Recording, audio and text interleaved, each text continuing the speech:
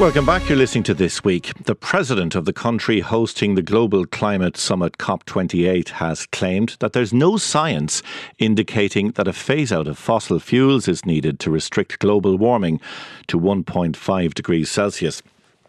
Sultan Al Jaber made the remarks in response to questions from the former Irish President Mary Robinson, chair of the Elders Group and former UN Special Envoy for Climate Change. The comments were made during an online event last week but have been published today by The Guardian newspaper. Let's listen to what Sultan Al Jaber had to say to Mary Robinson. I'm not in any way signing up to any discussion that is alarmist. I am here factual and I respect the science. And there is no science out there or no scenario out there that says that the phase out of fossil fuel is what's going to achieve 1.5. 1.5 is my North Star. And a phase down and a phase out of fossil fuel, in my view, is inevitable. It is essential, but we need to be real, serious, and pragmatic about it.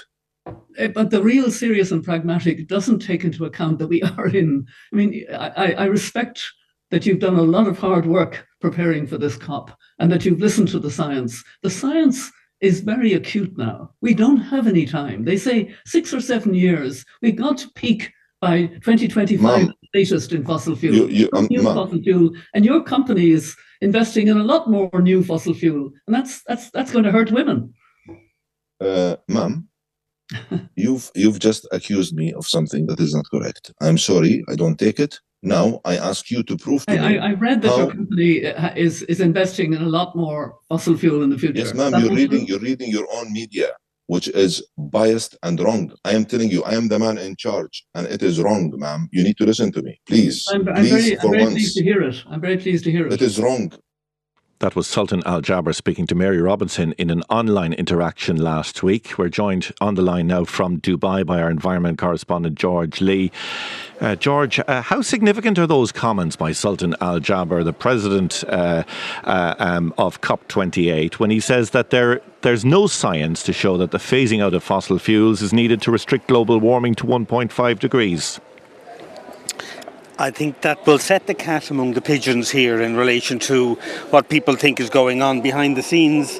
Now, the United Arab Emirates has had a good start to COP28 insofar as they got the agreement on day one for the loss and damage fund. There's about $700 million contributed to that so far.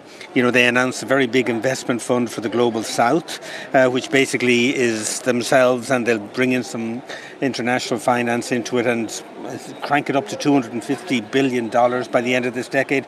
Good start. Also said in the beginning, fossil fuels are part of the solution, which that had people perplexed.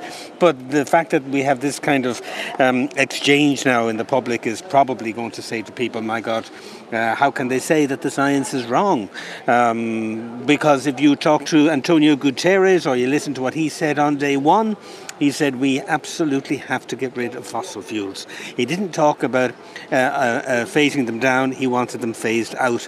He talked about the difficulty and the gap that's there with regard to reducing the global increase in temperature, and that we're heading for a 3-degree world, and so much more needs to be done. So I have no doubt in my mind that those kind of comments will feed that debate.